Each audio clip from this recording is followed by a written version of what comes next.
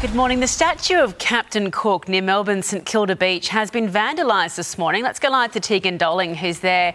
Tegan, a very dramatic protest hours before Australia Day.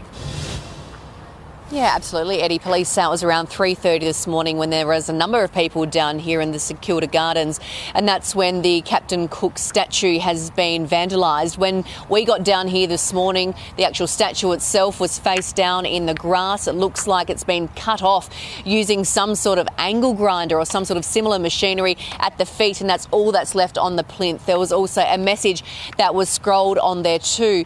Now, we understand police are obviously beginning their investigation. Unfortunately, no security cameras down here at the moment. Usually at this time of the year, they do have a security around it 24/7 to try and protect this kind of thing from happening, but that didn't seem to be the case last night. They have since, in the last hour, been able to take the statue away and do a little bit of cleaning up down here. Last year, we did see the statue covered in red paint. And Eddie, we're just getting some news through right now this morning that it looks like a second statue has also been vandalised this morning over at the National Gallery of Victoria. It looks like that has been covered in red paint with that same message, "The colony will fall," being scrawled at the bottom of that. And we get more details of that. We'll make sure we let all of our Sunrise viewers know. Yeah, pictures of that to come. Thank you, Tegan.